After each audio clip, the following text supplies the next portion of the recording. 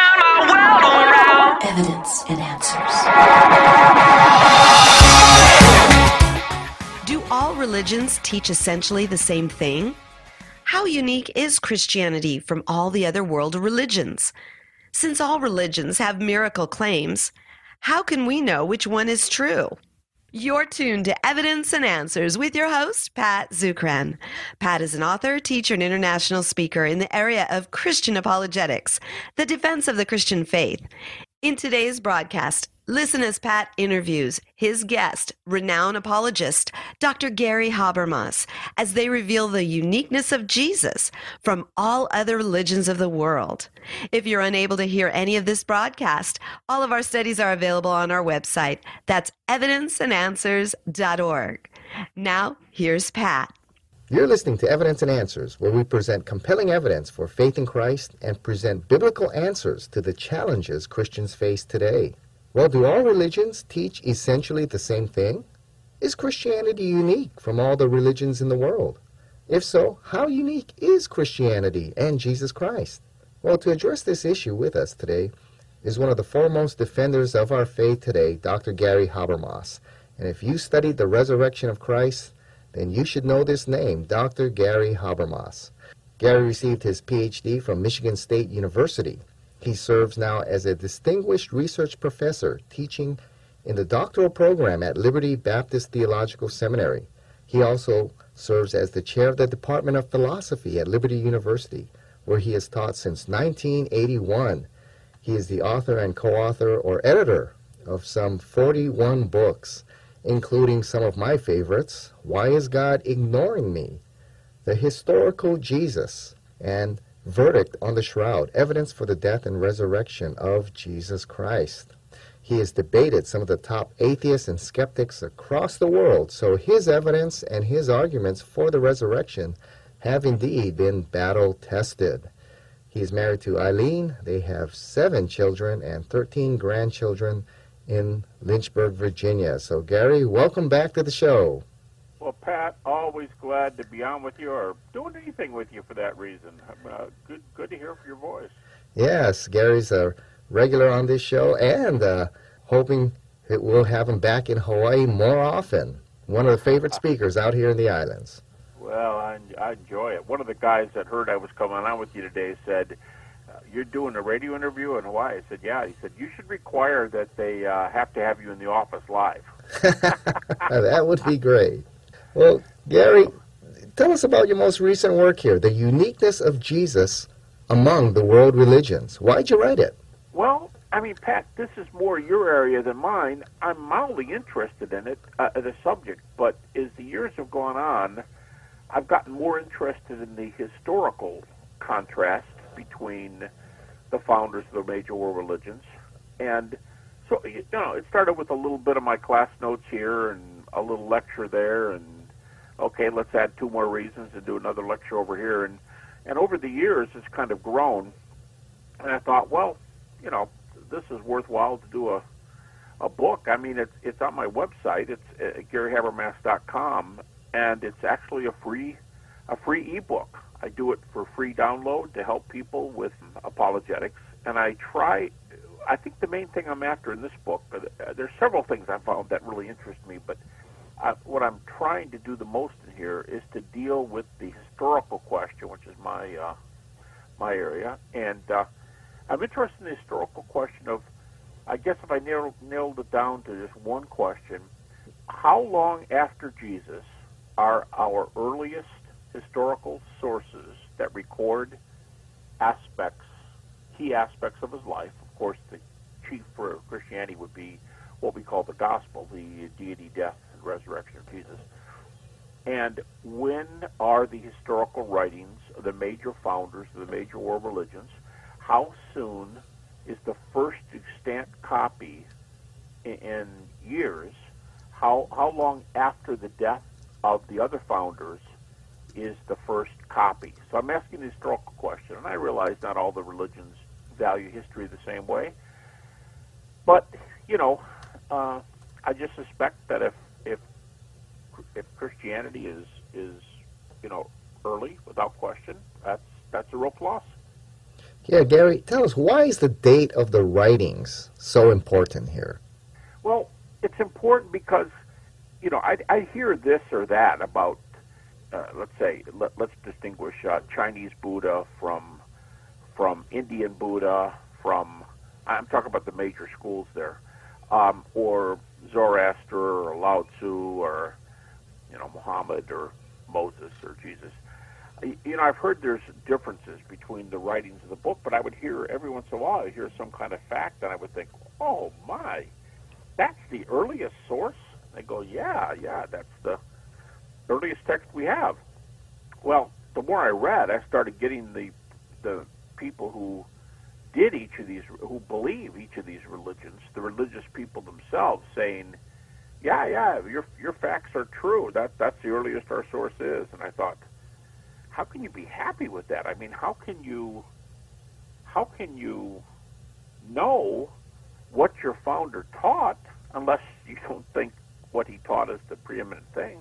I don't know, it's a bit of a Western concept, but when there's gaps, huge gaps, 1,000 or more years between what the person wrote and the earliest writings, that would sure bother me if I were a follower of a particular religion, and if I thought that particular founder was important to my faith.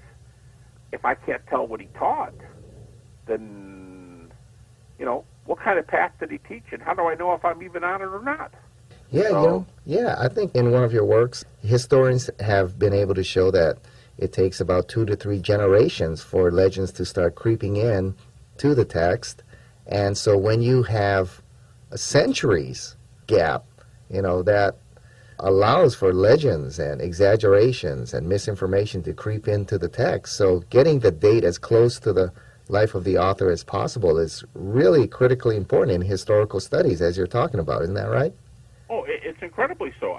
Just to use one example, just one, and as these started piling up, I started thinking, this is amazing. This is represented several times over. But in a major study called The Buddhist Scriptures by Edward Kanzi, who's just been dead for a short while. He's a modern scholar, PhD, Buddhist. He starts his book out, and he feels like he's got to say on the first page when you open the book, of course I'm paraphrasing, but he feels like he needs to say, basically, to my Christian readers, I just want you to know, we don't have what you have. That's how he starts his book. Now, his main theme is no religion has more holy text than Buddhism. I think he says 250 large volumes if they got everything.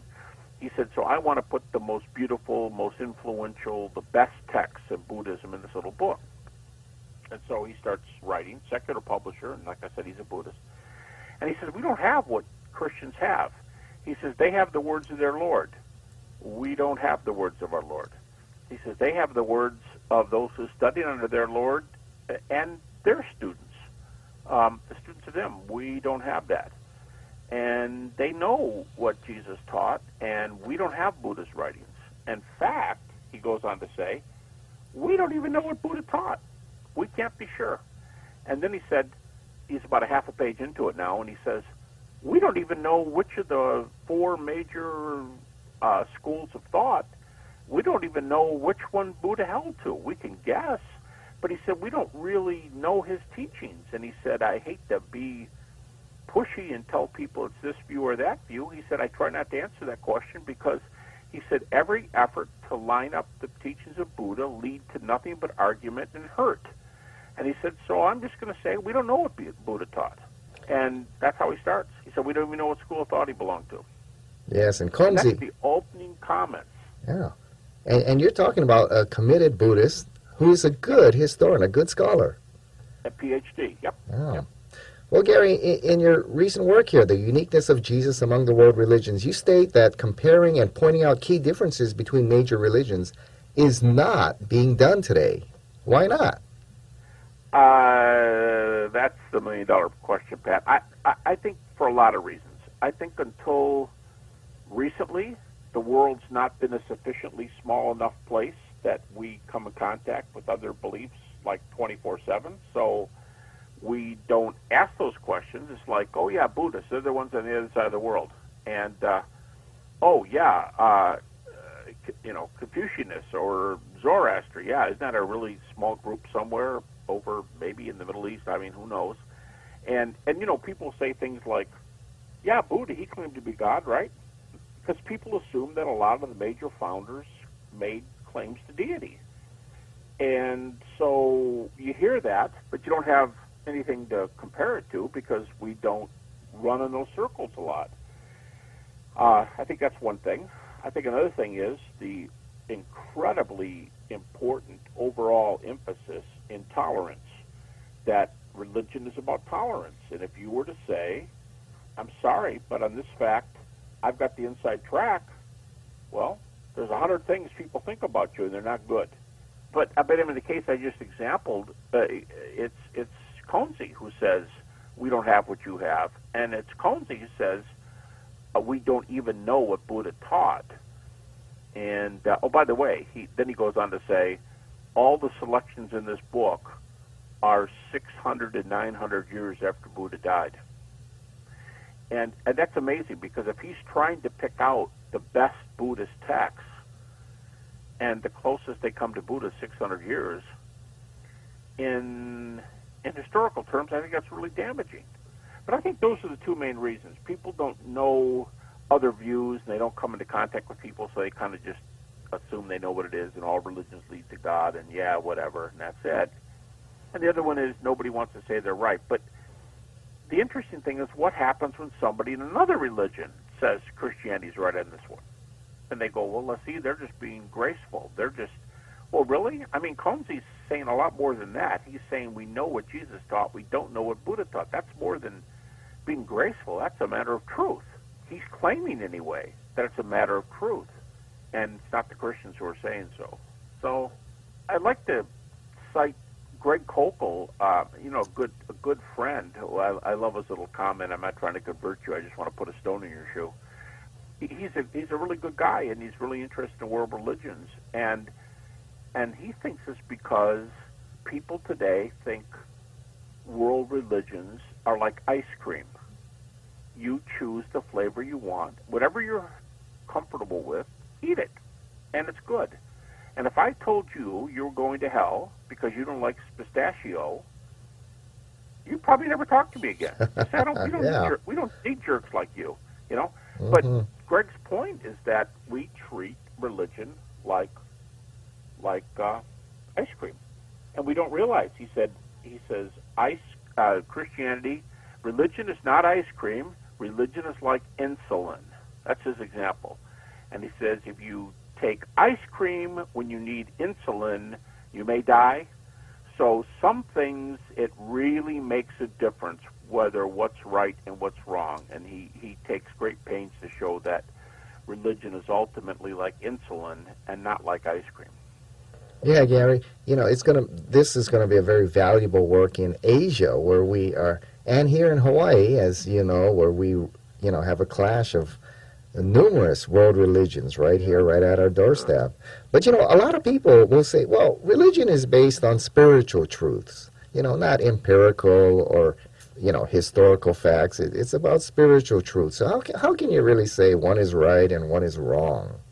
It really is like ice cream, because we're dealing in the spiritual realm.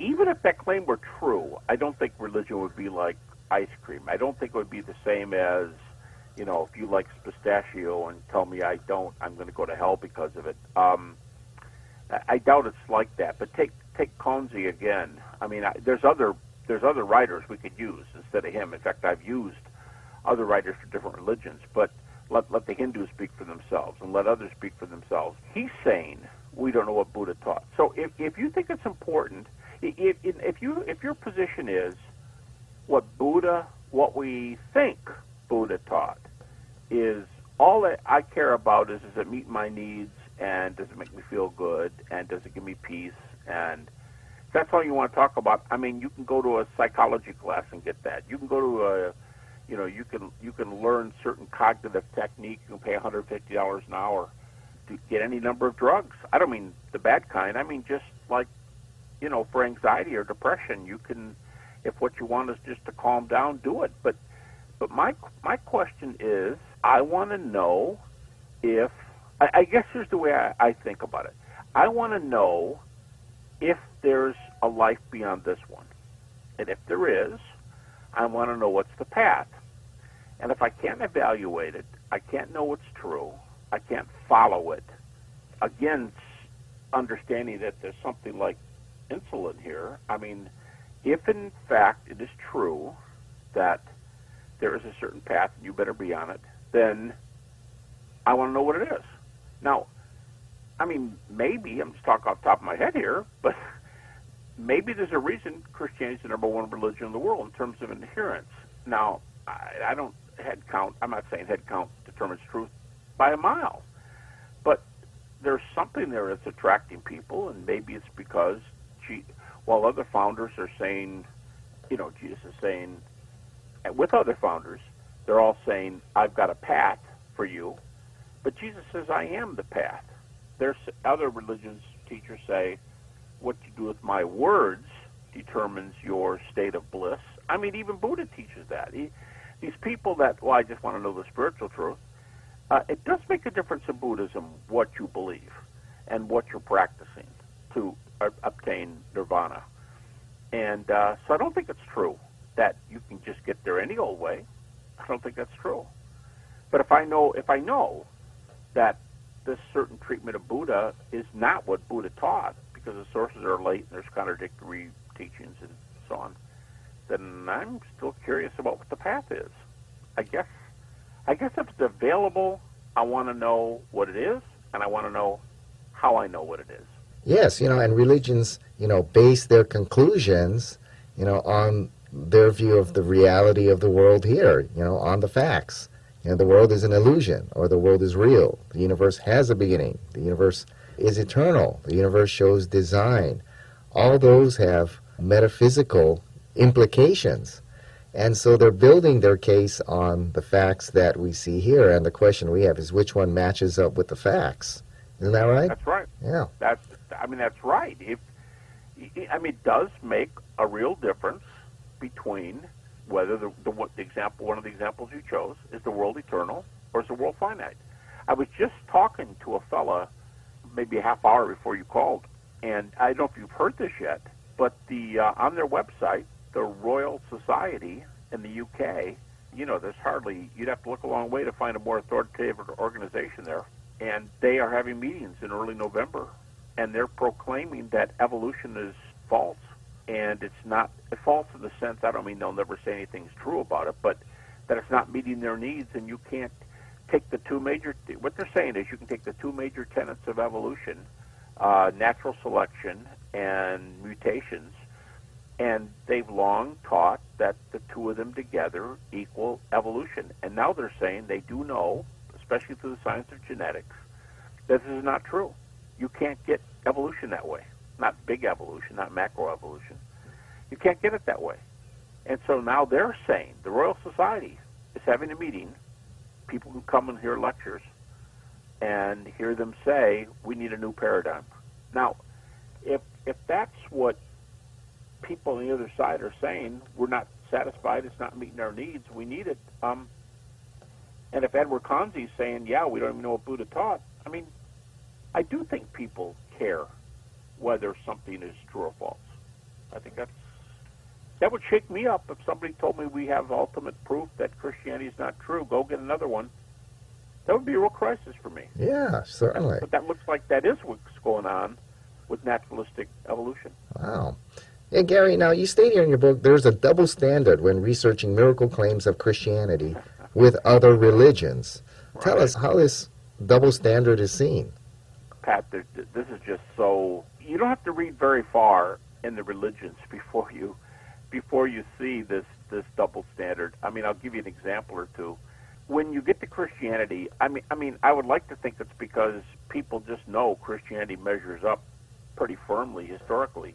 And so they will apply, scholars now, they will apply the toughest rules to Christianity. And, oh, man, you're lacking just a little bit here. Yeah, but, that's a 90%, or what's wrong with 90%? That's a pretty good scientific argument. Yeah, but what about the 10%? Okay, What about this religion over here? And they'll go, these are real examples, but I'm just putting in kind of a goofy little, storybook form. And people say, yeah, we got 90%er here.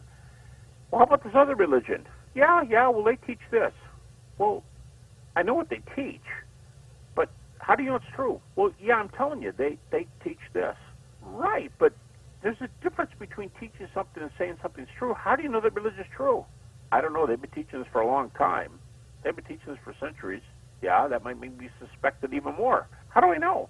They don't apply the same rules. I can give you examples if you want, but in one major book published by Oxford University Press on the war of religions, the author comes to Jesus and he'll say, what do we know about Jesus?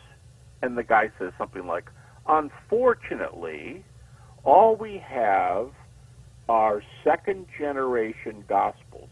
Really? Second-generation Gospels. How long are the Gospels after Jesus? Well, they begin to be written about 30 to 40 years after Jesus died. 30 to 40 years. All right. Then you flip to another chapter, and the person goes, unfortunately, we have to do with second-generation sources. Okay. We go to the chapter on Buddhism, and the author says, in a real quick half sentence, the author says, these things were written down for several hundred years after Buddha died. And not even telling you how long after. Now, we already saw this isn't all of Buddhism, but of the sources Edward Conze decided to use, the Buddhist scholar we had already identified, the sources that he thinks are the best sources to kind of parade, to showcase, he said they're 600 to 900 years later. And you're going to sit there and say, well, unfortunately, the Gospels are only second generation plus 30 or 40. You want to say, do you hear yourself? 30 to 40 is bad, but 500 is kind of good? Good to go? I mean, is that your point? Yeah. Oh, by the way, Pat, even in that argument, when you say, what about people who say it's all about spiritual, I mean, is your view, but when you give a real popular objection, yes, it is a popular objection. Yeah, I don't care about history and proof. I only care about spiritual truth. Why does the real religious scholar who writes this book have to, if it doesn't make a bit of difference, why does he say, unfortunately, we have a second-generation source of the Gospels? Why does he feel he's got to put the Gospels down? Yeah, exactly. Apparently something makes a difference. That's one example. I'll give you, I'm not going to use some others, but one more. When I debated Anthony Flew for the first time, he died a theist or a deist. Perhaps the greatest atheist philosopher of our generation when he was an atheist. Yeah, Pat, he may have written more pro-atheist literature than anybody who ever lived. Yeah. And when he was still an atheist, he and I dialogued on the resurrection in 1985, and we had responses from three very well-known people. One of them was a conservative, J.F. Packer. One of them was a moderate, Wolfhart Pannenberg, the German. And one was, I guess you'd say, a liberal, and that's the American philosopher Charles Hartshorne. Hartshorne's talking in the book about what his evaluation of the resurrection is. And he says basically, when he starts this essay, he goes, I don't think very highly of resurrections, because if I accept the resurrection of Jesus, I basically have to accept Buddha's miracles. And so he ends the essay, as I recall the exact words are, he ends the essay, my metaphysical bias is against resurrection. All right, now let's think about those comments. I don't like resurrection because if I did, it would push me to be fair and accept Buddha's miracles. When's the resurrection reported for the first time? Well, I document this in this little book and many other things I write. But Bart Ehrman, who's the best-known skeptic probably in the world right now, and I just got done saying that a bunch of times in England, and nobody questioned me, probably the best-known skeptic in the world, Bart Ehrman says the reports of resurrection that we have, they go back to 1 to 2 years after the cross. 1 to 2 years. Wow. Thank you for joining us here on Evidence and Answers radio broadcast. We hope you enjoyed Pat's show today. If you find this broadcast to be a blessing, please consider partnering with us. Evidence and Answers relies on generous donations from you, our listeners. For the opportunity to donate and keep us on the air, you may do so right there online on the homepage of our website. That's evidenceandanswers.org. You'll find we have a wide variety of resources available to you, including articles, additional audio, and also Pat's books. Join us again next time on the air or online as we provide reasons for faith and hope in Christ right here on Evidence and Answers.